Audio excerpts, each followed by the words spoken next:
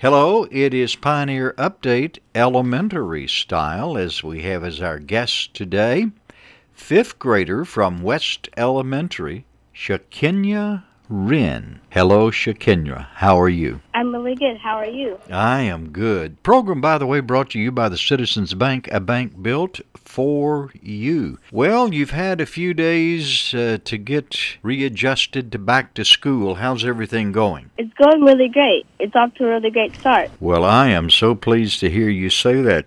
There's some new programs that are coming for the elementary school students, and one of them is a soccer program. Can you tell us about that?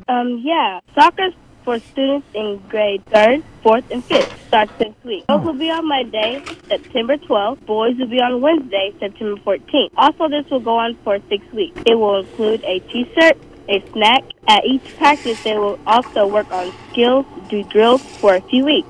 It's a great way to use new turf fields and get exercise. We will be having all these activities: Lego robotics, choir, art club, little dribblers, K-Kids. This will all be coming soon. Golly, that'll give you a lot to do, won't it? Is that some of the upcoming events we were going to be talking about? Yes, sir. Well, it sounds to me like that you're going to have a lot of things and many new things to do this year, and I guess all the students are looking forward to that, huh, Shakenya? Yeah, 5th grade is gearing up for the big Dauphin Island trip. That will be October 10th through 14th. Also, they will spend a week at Sea Lab. Sea Lab. That'll be fun. And that's coming up. Well, we'll talk more about that later as it gets a little bit closer to us. But that's always a great trip for elementary students, and I know those that are going to go are really looking forward to it. Yes, sir. Shakenya Wren has been our guest, the fifth grader at West Elementary, bringing us up to date on what's going on in elementary school and all its new elements.